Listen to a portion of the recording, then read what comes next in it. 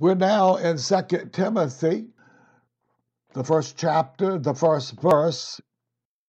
Paul, an apostle of Jesus Christ, by the will of God, according to the promise of life, which is in Christ Jesus. He uses the word apostle. Basically, it means a special messenger, a pioneer, or a foundation layer. An apostle would supersede the prophetic ministry of the Old Testament and even of the New by the will of God. So all apostles and prophets of the Old Testament, they were called by God. It isn't something they chose. They either accepted the calling or rebelled against it. They did not choose those callings. Remember, Moses tried to get out of it, and God got a little angry with him, but he did not let him get out of it. Apostles of the New Testament are superior in authority than those of the Old Testament and even the New Testament. Actually, all apostles of the Lord Jesus Christ, they're also prophets and evangelists. So they include the fivefold ministries. They can do and do all of them at times because they sort of go in and evangelize in an area.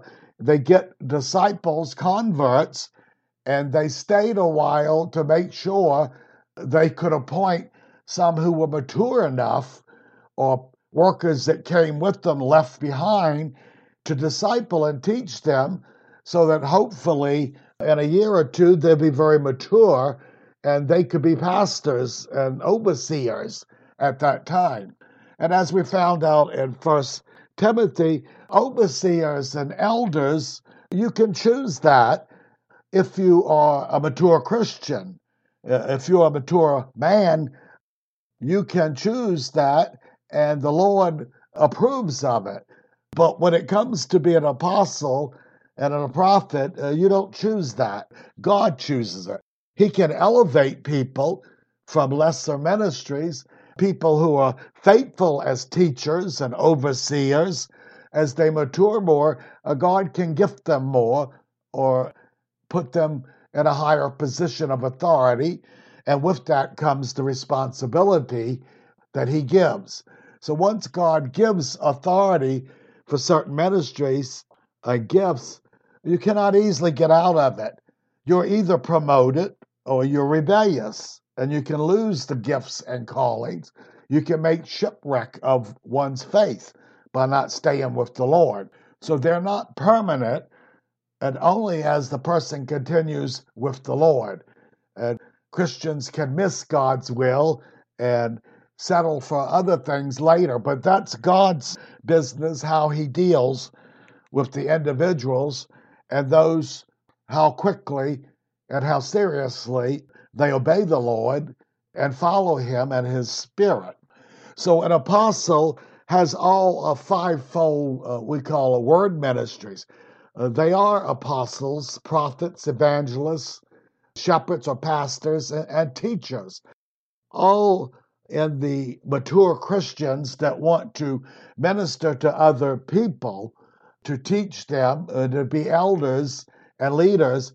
They have to be mature Christians, and then they are capable of being elders and deacons and overseers. They called them bishops sometimes, shepherds, pastors. They're all similar words here.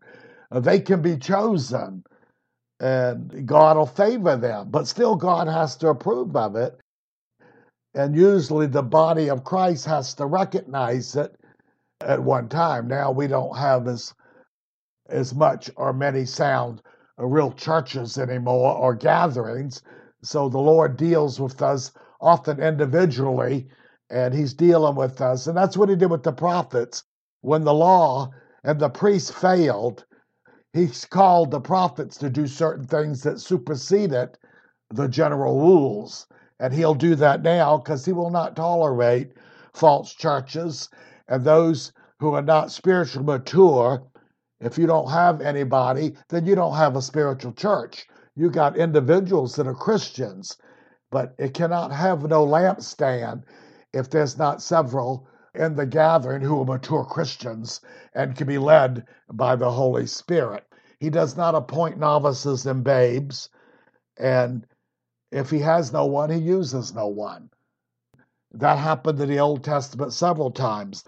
The word of the Lord, the vision of the Lord was rare, and God didn't do certain things because of their wickedness and their unbelief. And this can still happen today. Okay? So the apostle has a unique ministry, higher than other ministries. And as we said, he is a prophet and an evangelist at the same time. Some prophets, many prophets, if they have the calling of the ministry, and evangelists, they are not apostles. Some evangelists are not prophets in ministry. Anyone who's a mature Christian, the Lord can use to give a prophetic word and reveal things to them. But that is not a called office or ministry for them. But anybody filled with the Spirit, at times God can use them to prophesy or speak in tongues or to give an inspired word. But the New Testament apostle and prophet, they're used more and they're given other gifts to help them in their office. Okay? Let's go to Ephesians chapter 4. When Jesus was crucified and dead in the body for the 3 days, he descended into paradise during that time. Remember, paradise was like a heaven, but not the very heaven, and hell was on the other side, and there was some kind of separation. It appears that they could see each other, but they could not cross. And the wicked were in hell, and the righteous were in paradise. And so Jesus went down, since he was going to be resurrected, and he said it's finished on the cross, and he defeated the devil. He defeated all of his powers. So legally, he did what God required. So he went down into paradise and proclaimed his victory. The people in paradise, the old Jews and some righteous Gentiles, if they were already in paradise, they understood and were given a full picture of what Christ had done and what he was going to do. So as we look back and have faith in what Christ did, they look forward and had faith in what he would do. And so when he accomplished that, he went down there and proclaimed his victory, and he took them up into heaven. So paradise ceased to be paradise. It's only hell in that spiritual abode now. So he led captivity captive. They were still under the power legally until Jesus shed his blood and resurrected. They were sort of in a holding place. But they were righteous before the Lord according to the law and according to their conscience. And so Jesus told them what he did, and they believed him because they lived in a righteous state, and he took them up to heaven with him. And when he did this, and he began to institute the new covenant, he gave gifts unto the body of Christ, to Christians, superior gifts than they had under the old covenant. And that's why Jesus told the disciples, I'm with you now. He was humanly there, but he was confined and could not use his divinity without the Father's permission. He had to submit as a prophet, a teacher, a servant. And that was some of the temptations that the devil tried to get him to do on the 40 days fasting. He said, if you're the Son of God, make this stones bread. Well, he could have done it, but he would have disobeyed the Father if he had done it. And the devil knew that. So Jesus would not. He would have starved to death before he ate. That was his determination. And he succeeded. And even when he finished, he still is a man.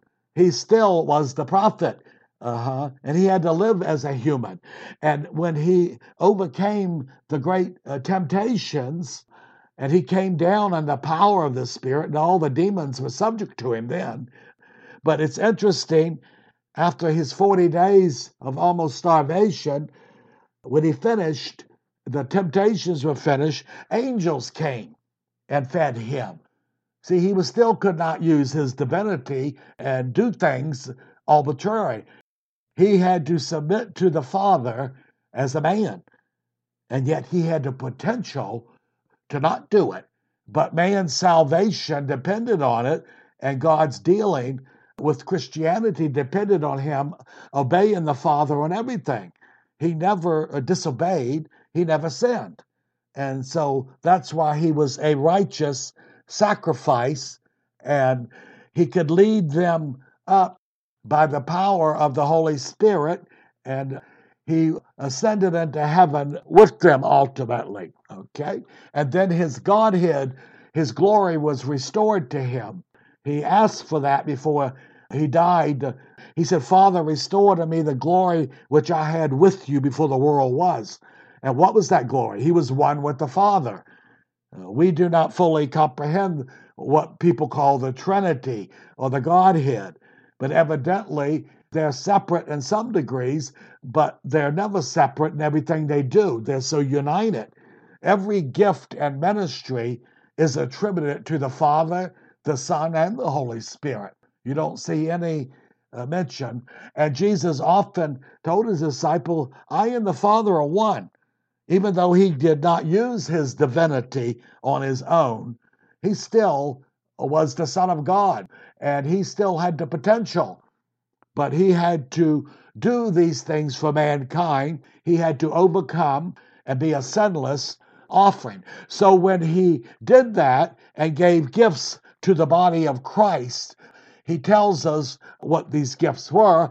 And while the apostle and the ministries of the New Testament are superior to the Old, that's why Jesus said the person that's least in the kingdom of heaven, he's talking about the new covenant, he said is greater than any one of the old.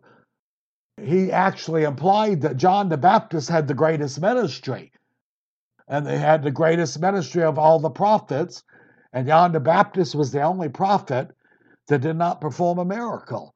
And yet Christ called him greater because he laid the foundation for Christ to come.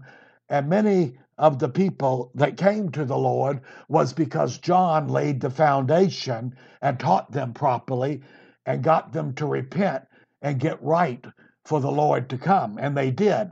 So he had the greatest of the Old Testament ministries. And yet Jesus said the least. The least Christian that's born again has a higher potential. And the reason is because Christ is in them. When they are born again or regenerated, the Spirit abides and lives with their spirit. He did not do this in the Old Covenant. He came upon them temporarily. He dealt with them at a lower level because he had not come and been glorified. And so they were righteous according to the dispensation they were under. But he said any Christian had a greater privileges. We can enter behind the veil as the high priest did. They could not do that under the old covenant. So he had to keep them at arm's length until he could purify their conscience and dwell with them. So therefore the Christian, the least Christian, has greater potential and greater privileges than those of the old covenant. Okay? So what he's given them, he said, he himself, the Lord, again, we will see the apostles change tone and teach. Sometimes they'll attribute it to the Father. Sometimes they'll attribute it to the Son. Sometimes they'll attribute it to this, because they're the one Godhead. They're not triplets. They work differently, and we cannot fully understand the Godhead. He doesn't cease to explain all of this. But Jesus made it plain that I and the Father are one. We're one person. And now, even in Revelation and through Isaiah, Jesus was going to be called the everlasting Father, God Almighty. And that's what he is called and claims in the book of Revelation. He's one with the Father. There's only one throne in heaven. It's the Father and the Son, the Lamb and the Father. So he's the judge of all. in all situations. He was the creator with the Father. He created all the natural realms and everything, the angelic realms. And Hebrews and Scripture says they were created by him and for him. So he was one with the Father, always was, but limited when he took on the human form. The Scripture says he emptied himself of what? The use of his divinity. But it was restored to him when he ascended after the resurrection. And when the angels saw him go up in the cloud, they said he'll come that way. So bodily, Jesus still has a human body, and he acts as a human and God's intercessor now until he returns as king and judge. Also, getting back to this gifts, he gave some of the Christians to be apostles. He gave some to be prophets, and some evangelists, and some pastors and teachers. Now, these fivefold gifts, the gifts are people. The ministries are them. They are the gift. And of course, they have various supernatural gifts and spiritual gifts that come with their ministries. And then later on, he names various other supernatural ministries and other ministries to help. Every Christian should have various ministries, and they can be given more than one or two. They can excel in a ministry rather than the norm for it. God gives according to his grace a measure to the body of Christ, and the Christian must exercise faith to use those things as the Holy Spirit guides them. So the gifts are not for the Christian to use as he pleases. Even mature Christians can teach. If they know the Word of God, they can expound on it. But unless the Lord anoints it, unless he moves, it's just knowledge, head knowledge, information. It does not produce life. So lots of people give out tracts and preach, but they're not called of the Lord. Many novices are out there trying to give the gospel. They're not called of the Lord. So they're just giving information. And when we give the gospel at times, and it gets harder and harder, the Bible says people plant and some water, but God gives the increase. So if God doesn't give the increase in these ministries, then it doesn't accomplish anything. It's just mere knowledge and information. Okay? So we see he gives in measure, he gives some various ministries, but we will find the fivefold ministries that we just read, they take precedence and authority over all other ministries because they're based on the Word of God. So all apostles and prophets and evangelists, they have to be teachers. So when you hear of evangelists getting people saved from church to church, and all they preach is 7 scriptures, they're not called evangelists. There is no place in Scripture we were told to go out and give 7 scriptures to people. Jesus said, preach the gospel to all and teach them to observe everything I told you. When they preached the gospel, they often stayed for hours.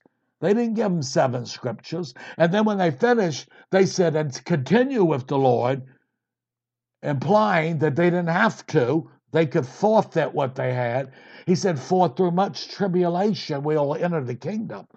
We have a warfare, a pilgrimage, a probation, and we must be loyal to the Lord to the end of our life. And if not, we make shipwreck of our faith. We forfeit the grace of God. So it can be lost regardless of what the false shepherds tell people. Okay? And he gave this for what? These ministries.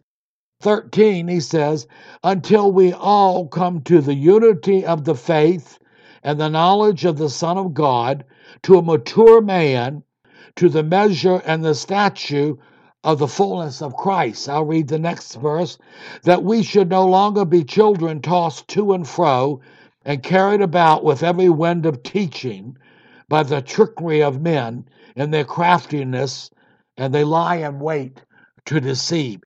So these ministries are basically to mature the baby Christian, the novice. They begin the race with the Lord, but that don't mean they're finished. A lot of false shepherds. You confess Jesus and believe and you're saved forever and you don't have to worry about it. Well, they're teachers of the devil. They're deceived. There is no once saved, always saved. It's none of that. There is no greasy grace. There is no God does it all and you can live as you please. You do not have a license to sin. You do not find that under Paul or any of the apostles. You'll find much on continuing and putting on and the consequences if you do not do it. And he's talking to Christians, okay? That's who he reads it for. So we're to speak the truth, he said, that they may grow up to him, to head Christ. So these fivefold ministries is mainly to mature the Christian once he's come to the Lord. So he'll be in a position to be able to expound on the Word of God and understand how to be moved upon and led by the Spirit. People cannot ultimately be led by other people. Christians disciple other Christians until they are mature and teach them principles and guidance where they can. But ultimately, it's the Holy Spirit that makes you mature or not. You can be given the proper information, but we'll find out if you're disobedient, if you're carnal and worldly, you'll eventually fall back and you cannot mature. Doesn't matter if you've had the perfect teaching and the perfect teacher, if you do not obey the Lord and be led of the Spirit. And that's what Paul said. These are the sons of God, those who are led of the Spirit. It's continuous to follow the Lord, and mature Christians will begin to be able to discern what's from God and what's not, and what's of man and what's of the devil. And that means he's capable of having ministry. No real ministry is given to novices and babes. They can be prepared for it and told about it, but until they're mature, they have no valid ministry. And so people need to understand that. They try to keep them busy to keep them in the gatherings, but that does not make them mature. That gives them something to do. A lot of people like activity, but that does not make them mature. Only the Holy Spirit can give the increase, and that depends on how the individual responds to the Holy Spirit when God's dealing with him and his knowledge and conscience that he has before the Lord.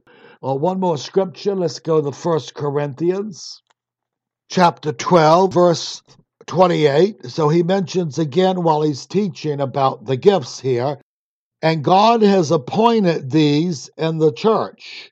And he's saying we're of the body and we have different functions.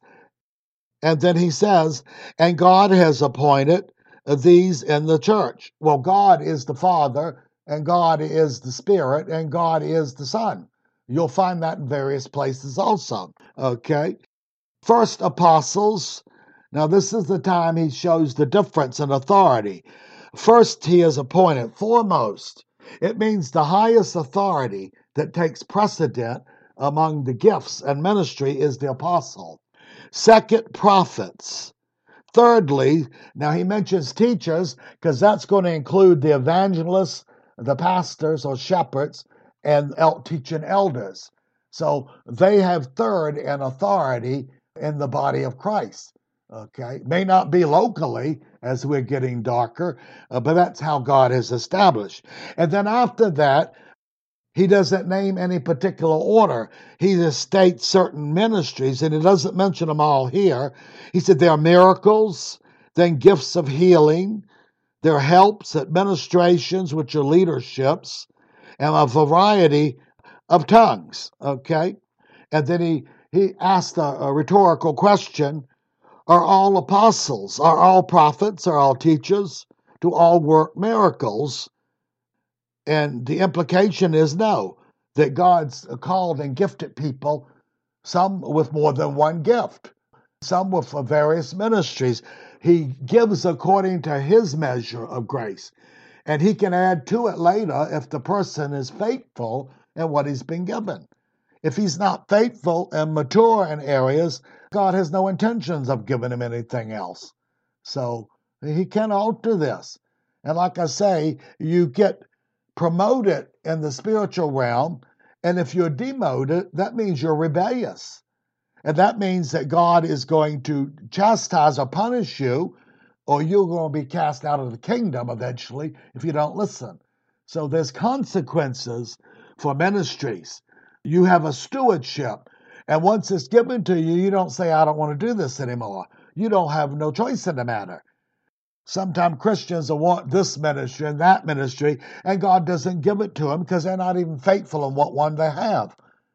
They just want something to glorify themselves and look big around people because they've still got so much of the carnal world in them, and they're not mature. And God cannot use them and will not use them. Because he knows once he gives higher ministry, there's higher responsibility, there's greater suffering in the world, and consequences. Well, if you knew what an apostle has to bear, most Christians would shrink from that. They're thinking of all the great things they did. They're not thinking of all the suffering they put up with and what God himself, to mature them, they have to share in the sufferings of Christ. Well, the human nature don't like that too well. So everybody, they want the gifts of healing and miracles. They don't want nothing higher that causes them to suffer because they're of the world. They're not spiritual. They don't understand. Many of the Corinthians were like that. And Paul had some sharp things to say to them. So he wants to explain to them, and we'll find that he's given Timothy's instructions as a superior Christian in his ministry. He's more than a teacher, and he expects more of him. And we'll see he tells him this later. And then, so when he talks of all the ministries and gifts that God gives, and then the supernatural gifts, the motivation gifts, they vary, but they're all of the Lord and under his control. God does not give any supernatural gifts that people use at will. Because if you had the gift of healing, you could empty the hospitals. You haven't heard anybody doing that lately, have you? God calls them and moves on them at times to pray and do things, and God acts. And it gets lesser and lesser as the age gets darker. The outward miracles God draws back.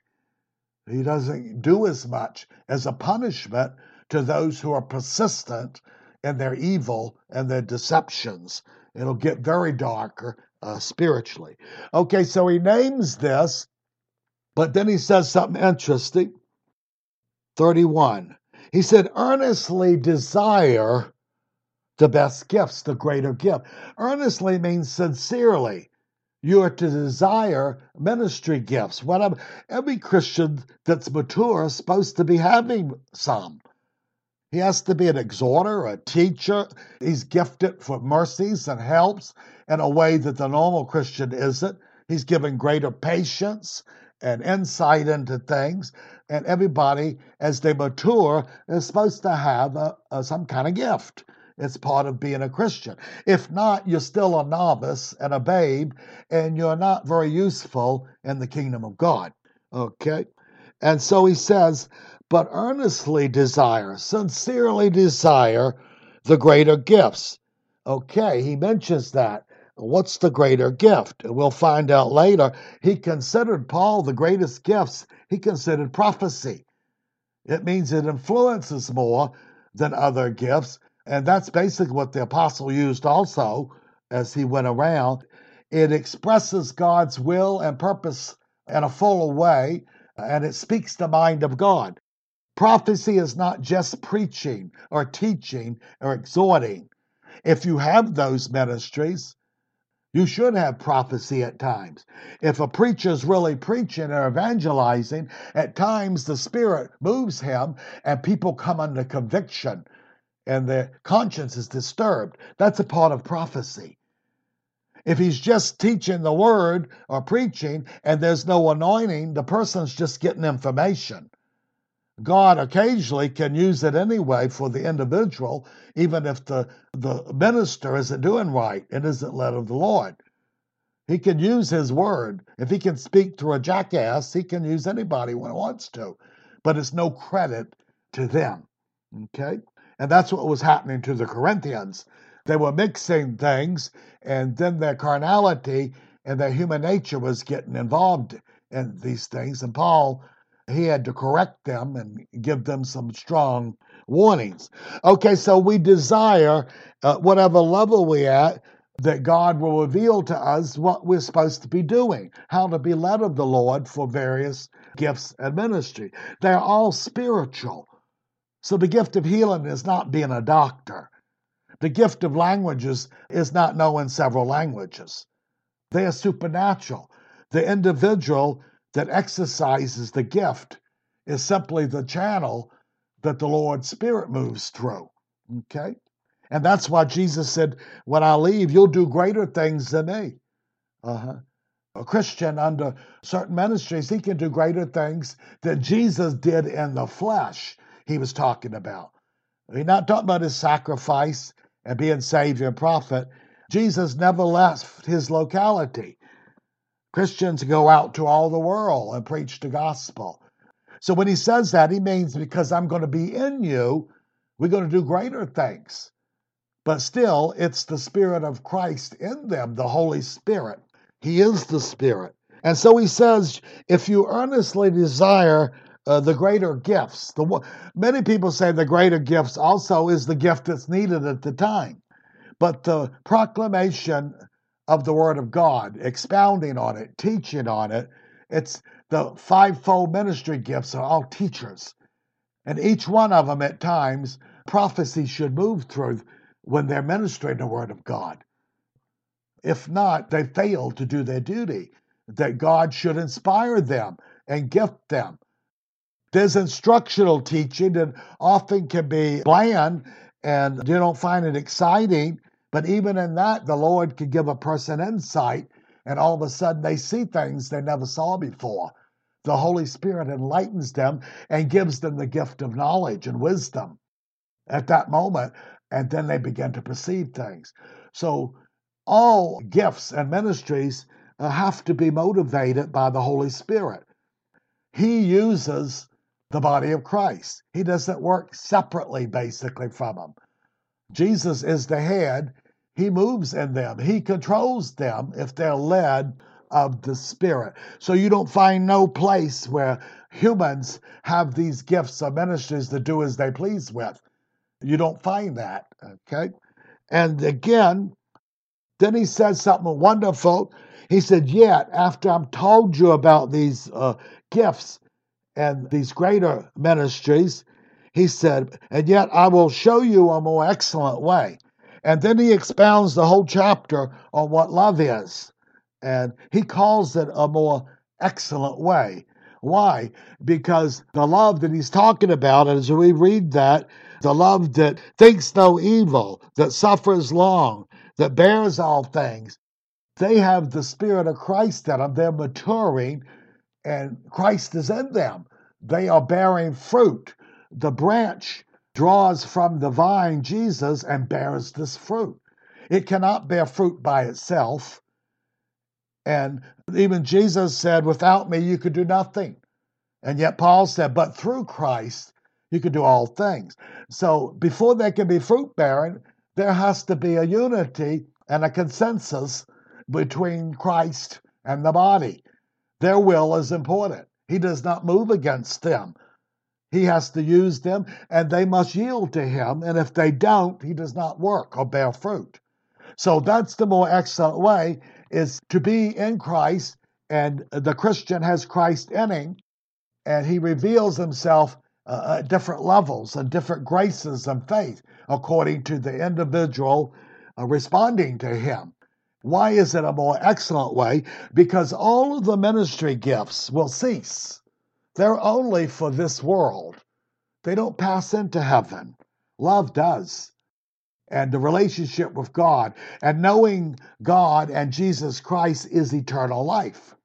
But there we need no hope, no faith. We don't need no human. People who've had the gift of healing come on them and they've been healed, but eventually they die. They've had various miracles and things to do, and then they cease. They're bound to this world. They do not pass in to eternity. So therefore, the more excellent way is Christ. Loving God, God loving us, and our relationship with him will be eternal. None of the gifts. There will be no apostles or prophets or evangelists in heaven. They're not needed. You will not even need faith because you'll be in reality then.